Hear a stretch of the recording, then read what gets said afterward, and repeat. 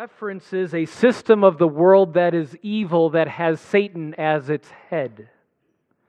And the way that Isaiah describes the fall of Babylon here in 47 is relevant to every generation in human history. This is not specifically descriptive for the Israelites, for the time that they lived in, because as we're going to see this morning, we're not looking at 46 and 47 together, but 47 and 48. And we're going to see that while it's human nature to oppose God, to live for self, to live in a way that communicates the world revolves around one person, and that's self, that opposing God leads to destruction.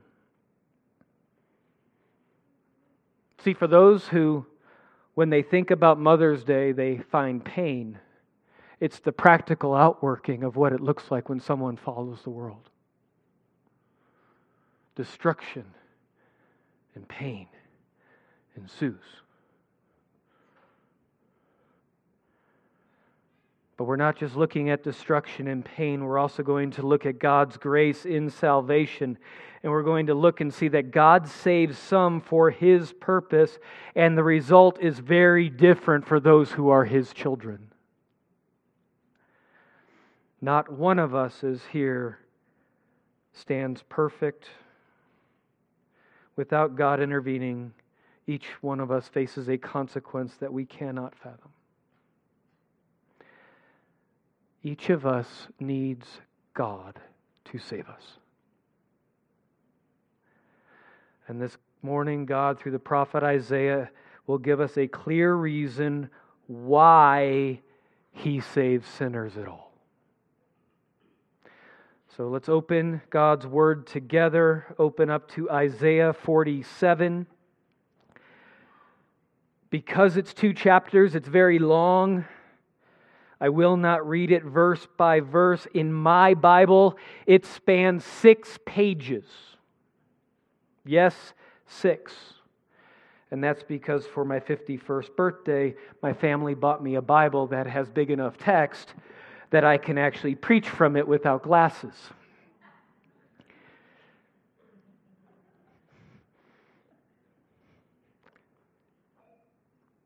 I have a long year ahead of me transferring all my notes and my highlights and my underlining, because I'm a very visual person. And even as I was trying to prepare, I had to have my little one out because I knew it was on the left side and it was in pink.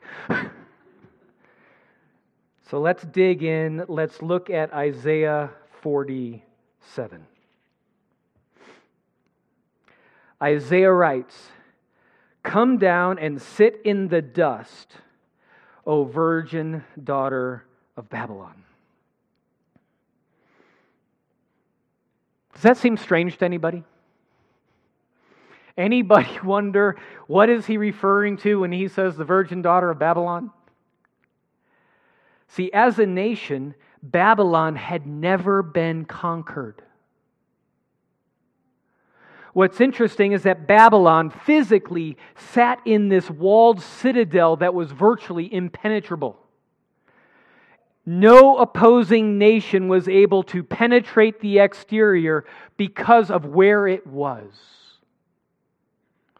But now, in this prophecy from Isaiah, this spoiled princess, Babylon, is no longer going to be protected as it once was, cast off her throne onto the ground.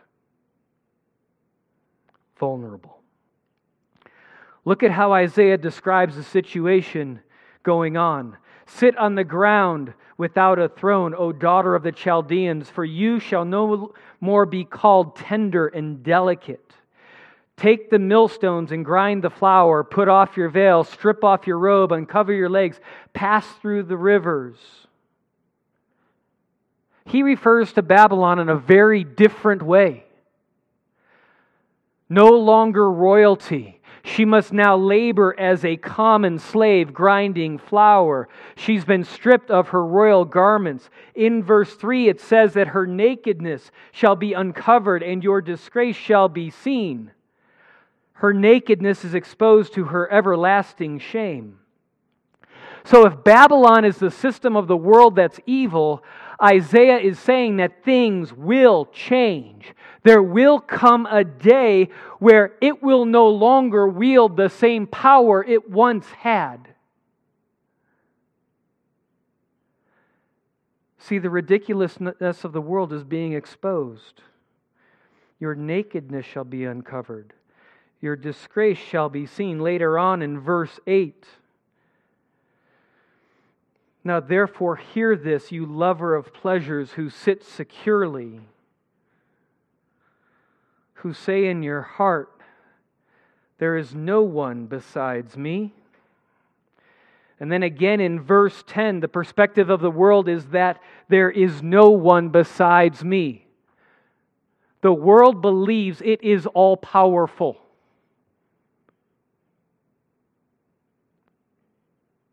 This is the world's system. Everything in it focuses on its own greatness. It's all about self. Look at verse 7. You said, I shall be mistress forever, so that you did not lay these things to heart or remember their end. See, the world believes its kingdom will never come to an end. So the question, what happens to those who adopt this mindset? Those who are lured by the world to think that it's all about self. Look at verse 11.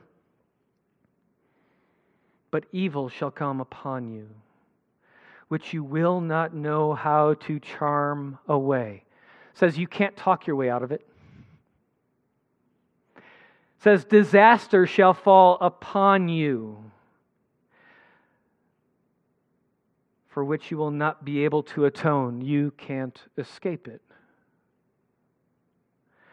Ruin shall come upon you suddenly, of which you know nothing. It's a ruin you can't understand. That's where the world ultimately is headed. See, Babylon is the world system that impacts and influences and imposes itself upon each one of us.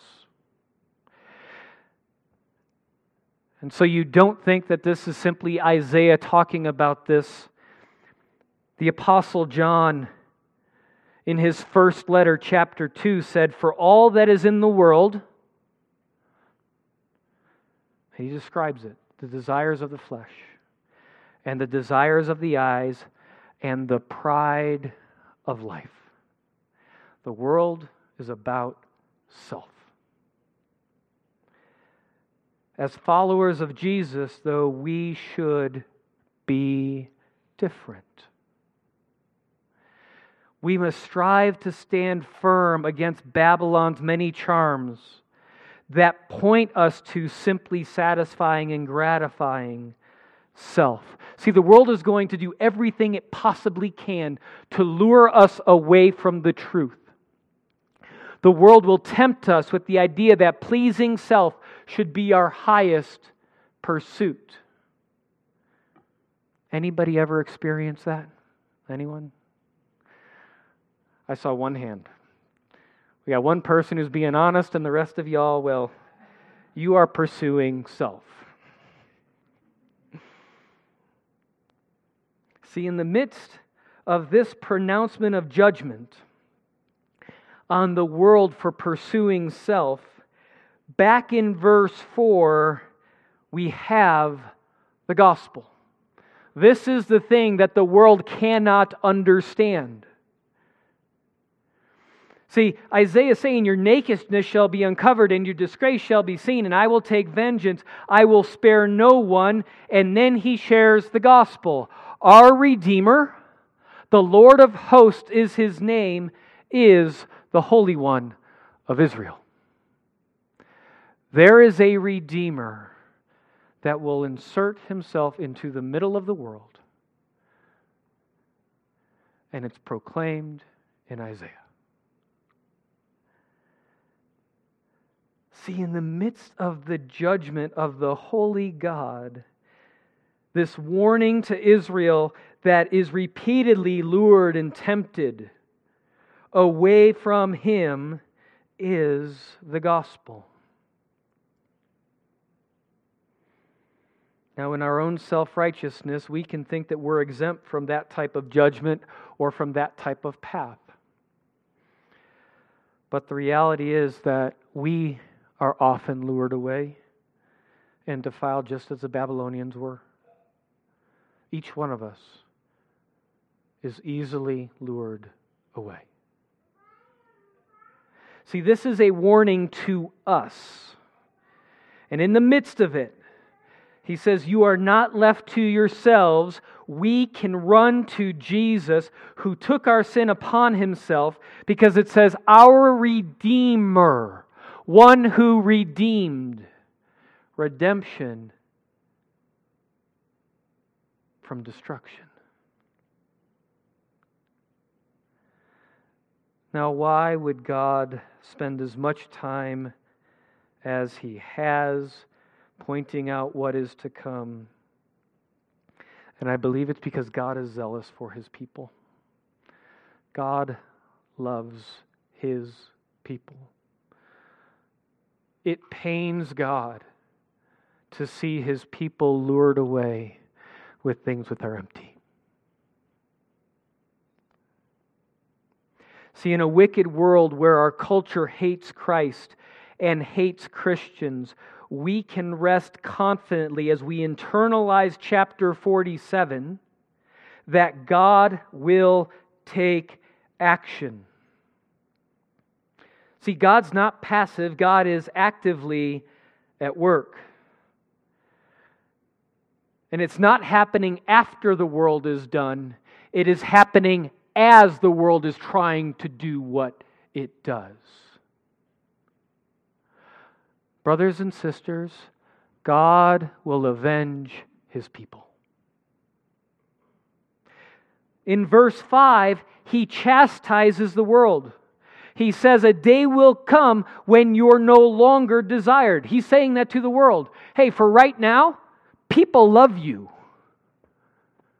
But a day will come where you're no longer the desired mistress. God says the only reason that you're experiencing this desire from the world, that type of influence over people, is because God has allowed it to happen. Yes, friends, God has allowed us to be attracted to the world to place His glory on display. Look in verse 6. The Lord through Isaiah says, I was angry with my people. I profaned my heritage. I gave them into your hand. God gave the Israelites into the hand of the Babylonians, into the hand of the Chaldeans. You showed them no mercy. On the aged, you made your yoke exceedingly heavy. And then He repeats it. You said, I shall be mistress forever.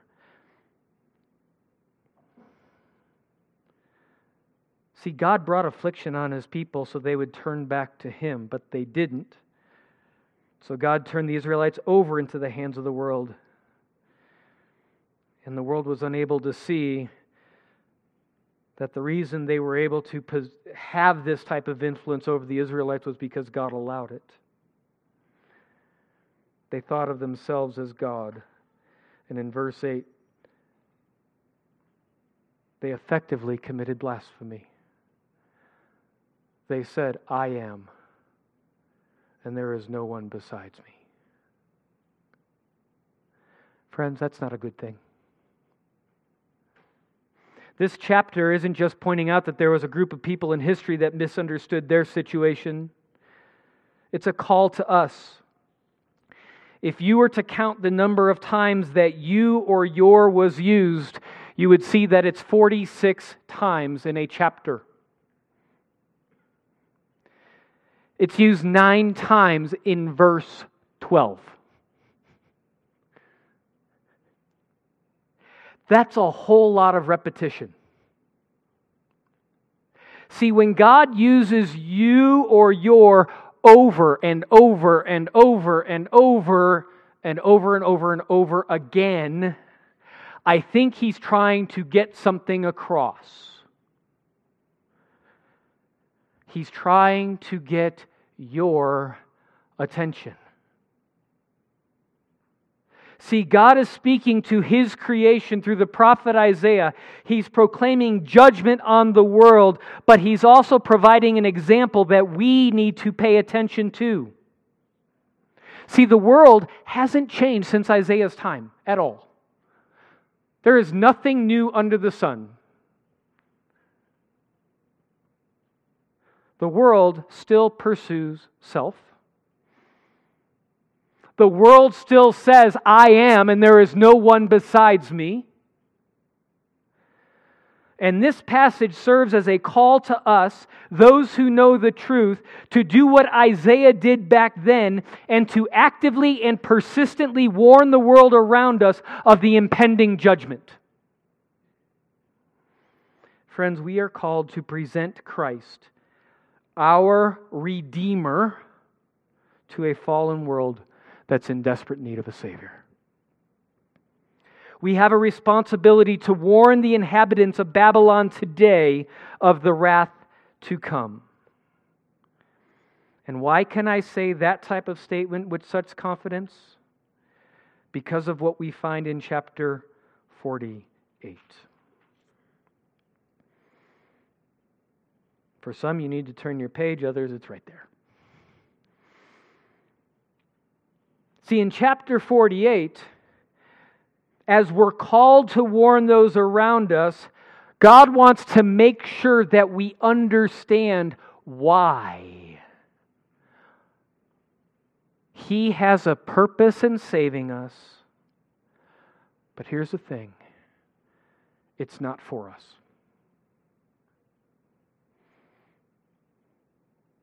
God does not save for us or for our present good.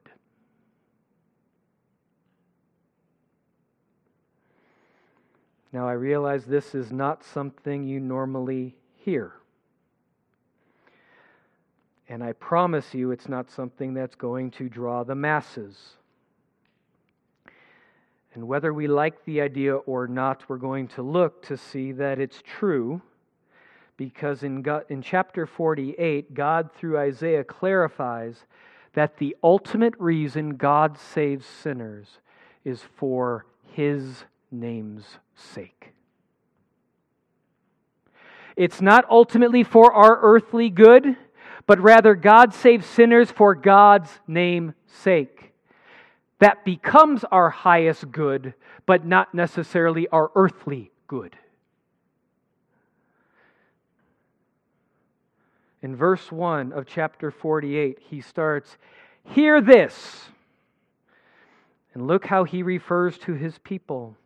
"O house of Jacob, who are called by the name of Israel, and who came from the waters of Judah."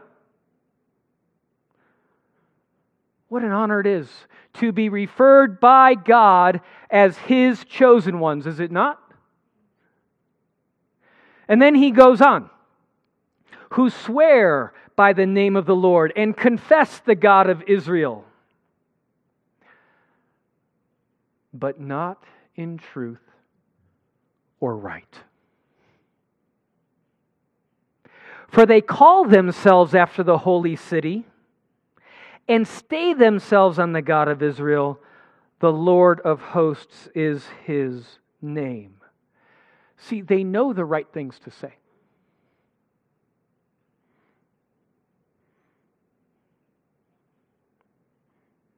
See, God is affirming that His people talk in a way that says they follow the Lord. It says they call themselves after the holy city, and yet they're not living like a covenantal people. Do you know anyone like that? I imagine you can quickly think of someone who says they believe in God, but they live in a way that makes you question that statement. It says, if they know the right thing to say, but something in their life just doesn't line up. You know those folks? See, he's speaking to those who claim to follow the Lord, but according to verse 4, it says, because I know that you are obstinate. He calls them a stiff-necked people. Look at this. Your neck is an iron sinew, and your forehead brass. They're hard-headed. Anybody know someone who's hard-headed?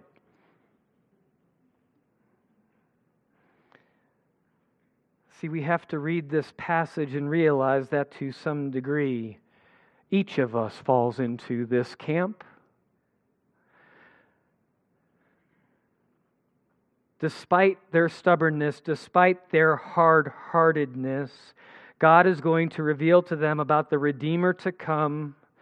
God, through the Isaiah, is going to describe the future sufferings of the servant Jesus Christ as our Redeemer, beginning in the very next chapter.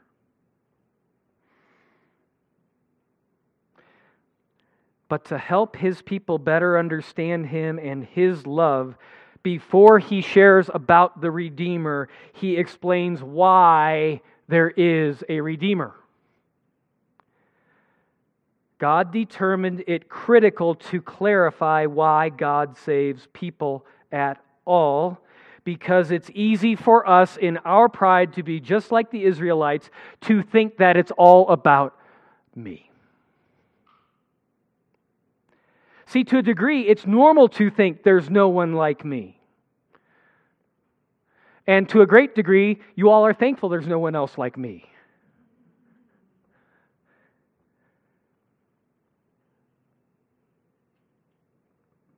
But see, it's easy for us to think that God has placed our salvation as the pinnacle of all He does, because it's all about us. And here in Isaiah chapter 48, verses 9 through 11, God is going to clarify that it's not about you. He doesn't save because of us. He's saying, get over yourselves. Don't you ever think that what I'm about to tell you moving forward is all about you. So here's the reason. God saves people for His own glory.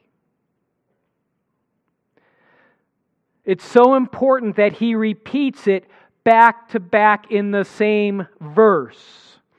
Look in your Bible at verse 9. He says, for my name's sake, I defer my anger. For the sake of my praise, I restrain it for you, that I may not cut you off. Behold, I have refined you, but not as silver. I have tried you in the furnace of affliction. Here it is, for my own sake, I do it. For how should my name be profaned? My glory I will not give to another. See, the problem, though, is that this idea, our nature opposes. Like, we can look at this and we can read it and we can say, yes, hallelujah. And inside we're going, I don't like that. I don't like that truth. The world desperately tries to fight to get us to forget this. The enemy wants us to think that we deserved to be saved. We often hear and use phrases like, Jesus loves you so much that He died on a cross for you.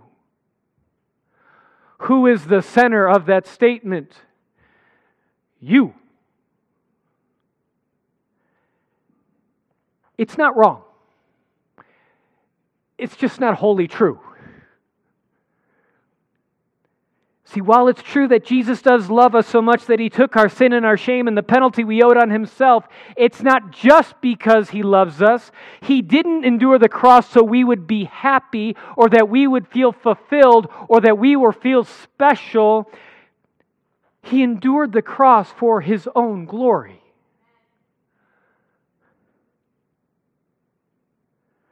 See, in verse 9 it says, for His namesake, for my own namesake, I defer my anger, I delay, I restrain those things,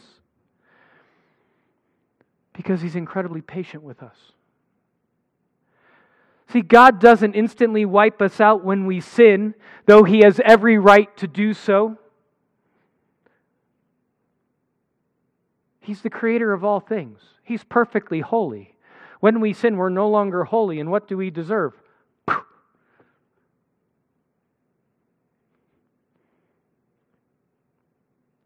see, by His grace, He's left a remnant of His people in every generation. The remnant has one job to do. Glorify Him by pointing others to Him. That's our job.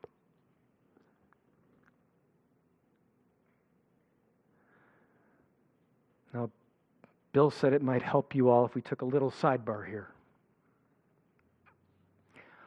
Why is the phrase for His name's sake so important? What's so important about that phrase that He repeats it 4 times in 3 verses? Well, many years before the prophet Isaiah, there was a guy. You know a guy. Abraham, right?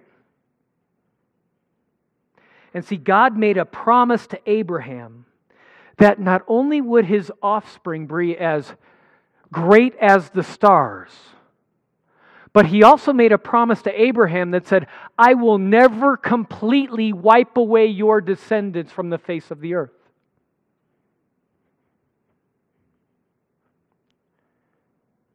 And when He made that promise, He said it was for His name's sake. By keeping a remnant in every generation, God is demonstrating His complete faithfulness, that He is wholly trustworthy, that everything He has to say we can count on. And in this passage, we get the privilege of witnessing the Lord remaining faithful to His specific promise. See, unless the Lord redeems, all of Abraham's offsprings are going to be wiped away. And what He's saying is that I'm going to remain faithful for the sake of my name, because I made a promise, and I'm going to redeem to bring it to fulfillment.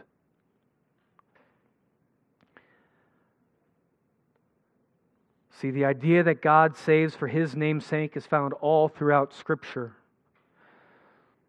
Old Testament, in 1 Samuel, we find Samuel saying, for the Lord will not forsake His people for His great name's sake, because it has pleased the Lord to make you a people for Himself. There's the first part of Abraham's promise. And then in the New Testament, John, first letter, writes, I am writing to you, little children, because your sins are forgiven for His name's sake, the second part of Abraham's promise.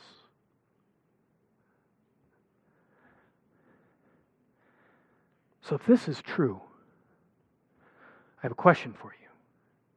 How often have you communicated the gospel that way?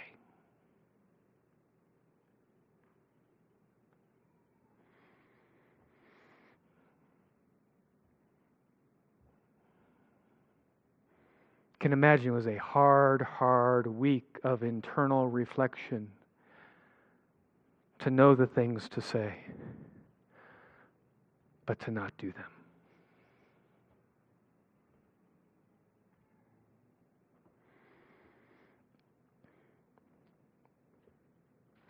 That was the bunny trail. Now we're back to the regularly scheduled program.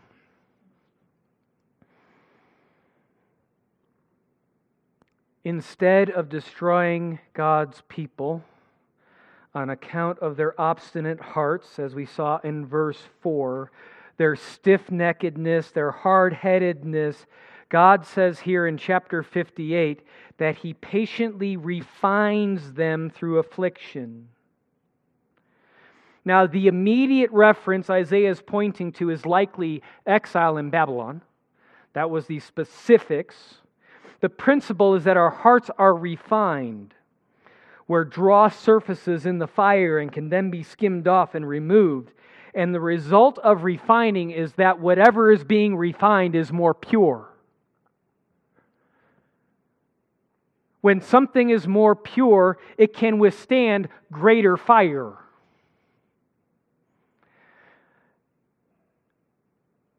We are being refined so we can withstand a greater enemy. And as God refines us through our afflictions, His purpose is to make us more pure, preparing us to be with Him forever. Friends, His refining is His kindness. His kindness in placing us in the midst of affliction is pure. Happiness and prosperity aren't the pinnacle. Eternity with Him is the pinnacle.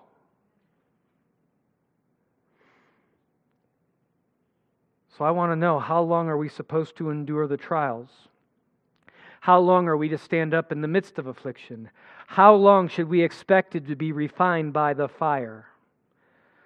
Well, the process of being refined by fire through trials will never be complete until we're glorified in Christ. That's not encouraging. But we are not expected to endure the trials alone.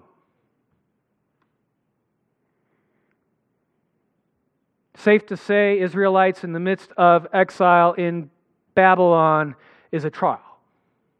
And in the midst of the trial, God says, our Redeemer, the Holy One, the Lord of hosts is His name. From the very beginning, God said, you're going to be in trial, but I will never leave you nor forsake you. See, we're not expected to endure the trials alone. The Lord sent the Helper. He sent the Spirit, who's the Comforter. He intends that the body of Christ would love and care and support and be practical hands and feet as you endure trial. If you're in ongoing, seemingly persistent trial, know that you are not alone. This passage says you are not alone. He will be with you, and the body should be with you. We are imperfect. We will not always love well. We will not always meet practical needs well. We will not always care. Some do it better than others. Others know what the right thing to do is and not do it. We are not perfect.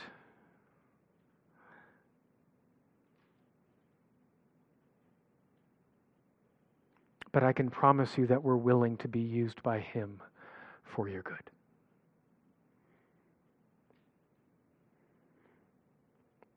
In these verses, we see that His ultimate glory and our eternal benefit are perfectly paired in the gospel. He says, for my name's sake I defer my anger. For the sake of my praise I restrain it for you, that I may not cut you off. See, for His name's sake He doesn't cut us off.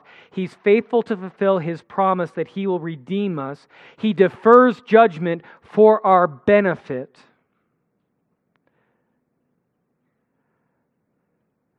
But when we prefer the idea that places our good as the highest benefit, His highest purpose, it has an uncomfortable allusion to chapter 47, where the world says, I am, and there is no other besides me. So a simple way to think about it is that we are not the pinnacle of God's saving work. God's glory is.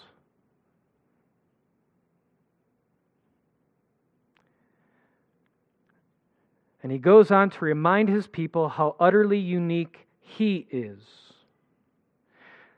Why is God's glory the pinnacle of his saving work? Look with me as he describes himself in verse 12.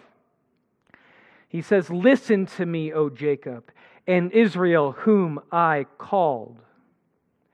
I am he. I am the first, and I am the last. My hand laid the foundation of the earth, and my right hand spread out the heavens. When I call to them, they stand forth together." And God follows this declaration that He is sovereign and in control of all things by providing a specific instruction. He says, "Assemble all of you and listen." That's verse 14. Who among them has declared these things? The Lord loves him. He shall perform his purpose on Babylon, and his arm he shall against the Chaldeans. He's speaking out against those who have wronged God's people. I, even I, have spoken and called him. I have brought him, and he will prosper in his way. Then he says in verse 16, "Draw near to me and hear this.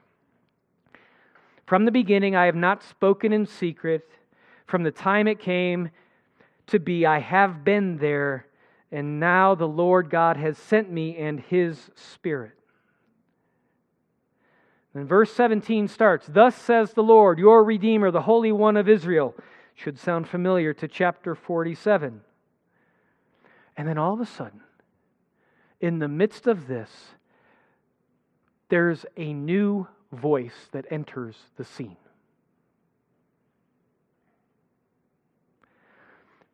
And when you look at this new voice sounds just like the suffering servant of the Lord who we're going to see introduced to the Israelites next week.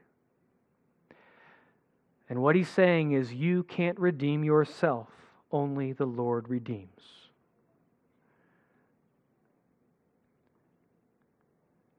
He says, "I am the Lord your God, who teaches you to profit, who leads you in the way you should go.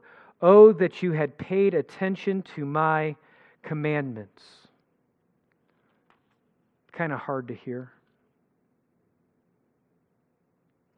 Now talk about a contrast from chapter 47, where the knowledge led them astray, where disaster falls upon them, right? Chapter 47, verse 11 says, "But evil shall come upon you, for which you will not know how to charm away. Disaster shall fall upon you, for which you will not be able to atone. You can't do this." And then a little bit later, he says, "Hey, give it a shot."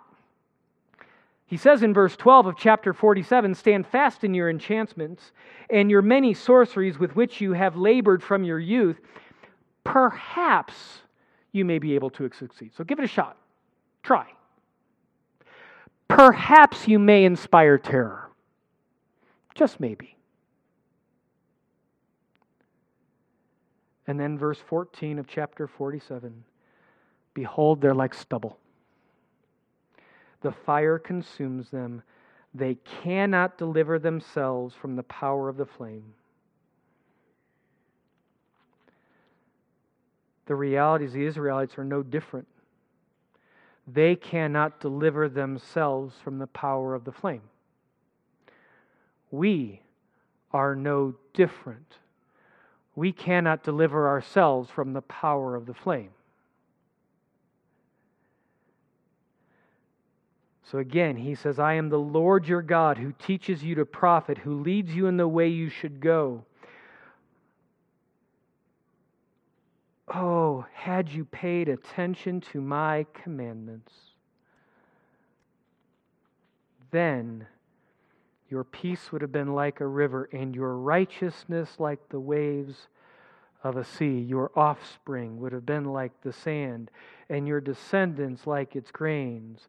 Their name would never be cut off or destroyed from before me. What is that right there?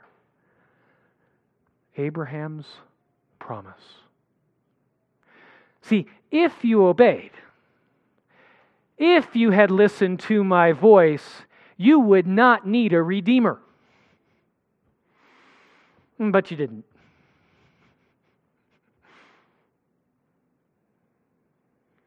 And so he says, you need a Savior. I am the Savior. Look at verse 20. Go out from Babylon, flee from Chaldea. Today's language. Go out from the world. Go out from where you reside. Go out from where you find yourself.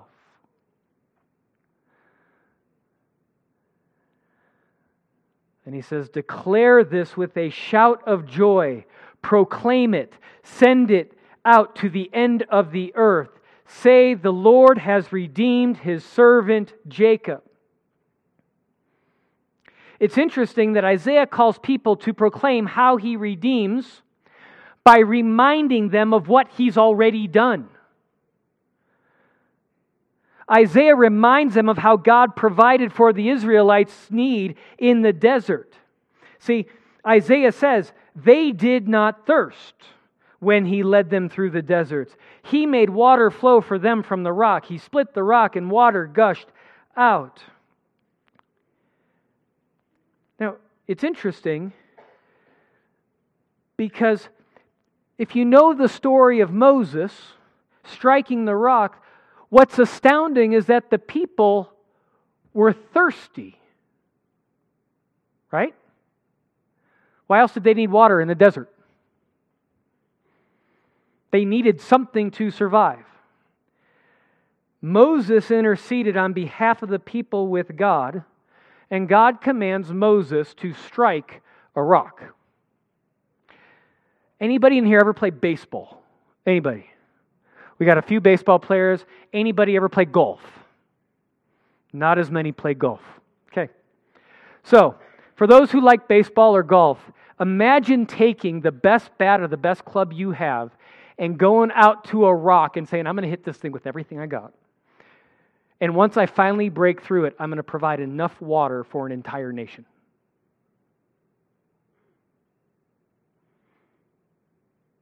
What would it sound like if you're out there with a wooden bat hitting a rock?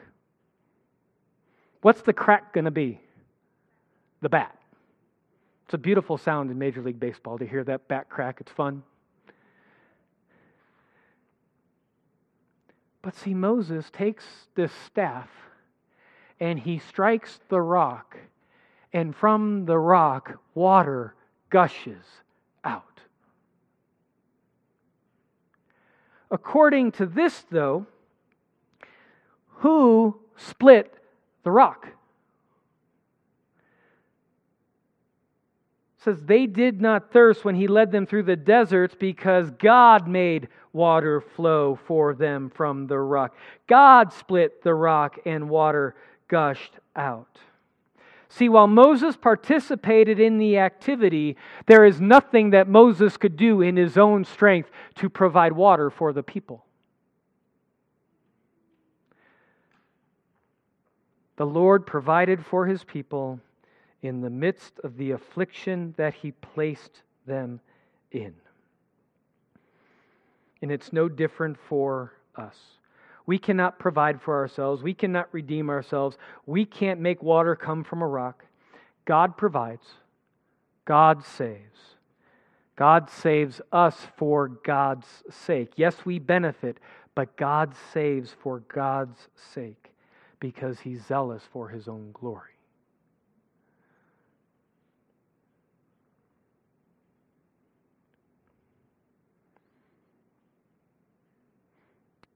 And after this beautiful picture of God providing for His people in the midst of the affliction with which He's placed in, He ends with this phrase. There is no peace, says the Lord, for the wicked.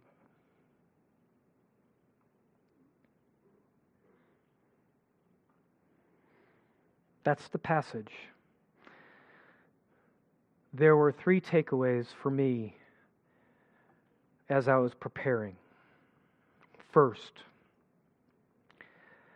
as we consider our tendency to place ourselves as the center of the universe, we should ask God to grant us the same zeal for His glory that He has.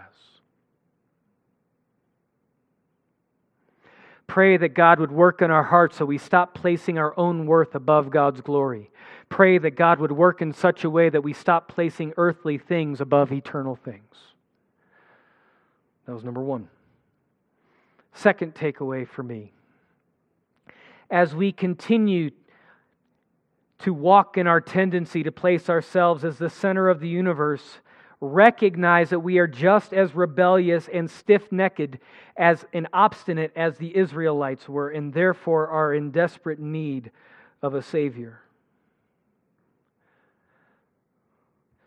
I think sometimes we forget that we need a Savior. I think sometimes we believe that because we've already been saved, there's nothing else we need to think about.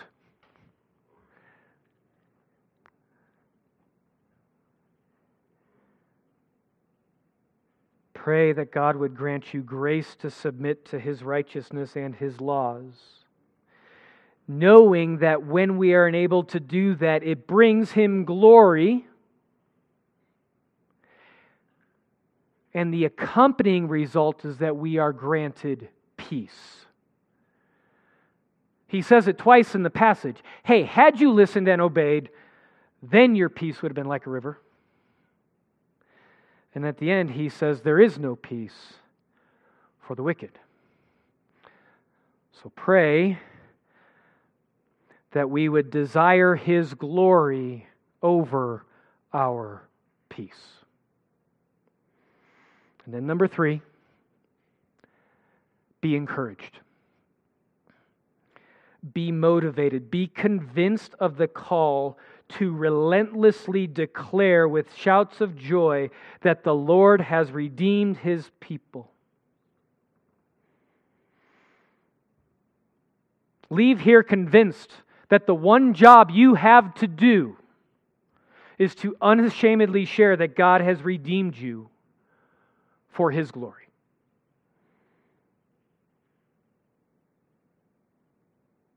Friends, for God's sake, God saved us.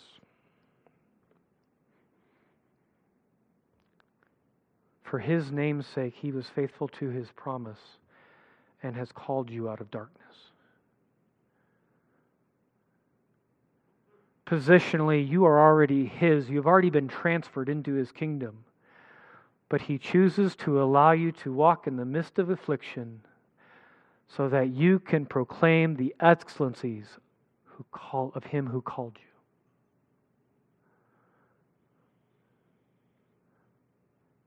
you. Is that what motivates you day in, day out, to proclaim His excellencies?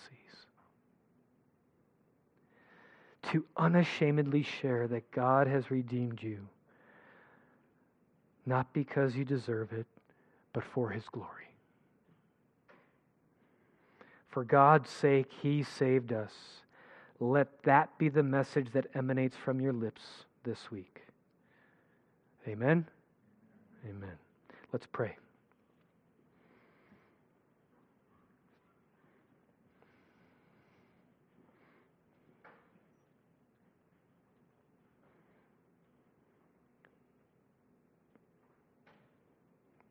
Father, you have placed each one of us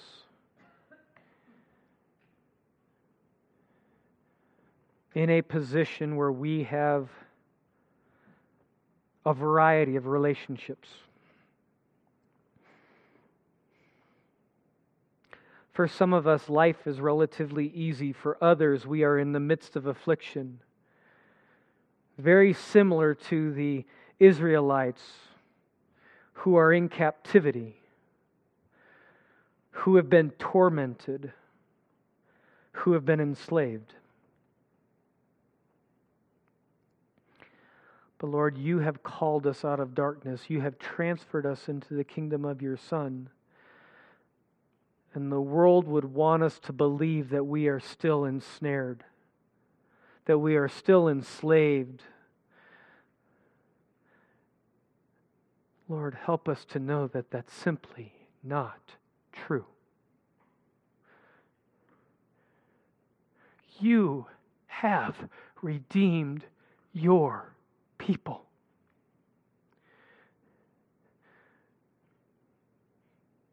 You've already borne our sin. You've taken on our shame. So when we are mocked by the world, we can look to you. Lord, I pray that you would instill in us the desire to bring you glory, that we no longer talk in a way and live differently. That when others around us say, oh yeah, they say they are, but I've seen this. Lord, let that not be true of us. Stir in us the courage and the desire that we would proclaim the fact that we have a Redeemer.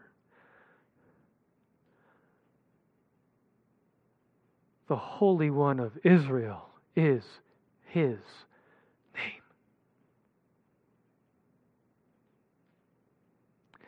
Lord, help us to leave here encouraged. While we're aware of our sin, we are more aware of your grace.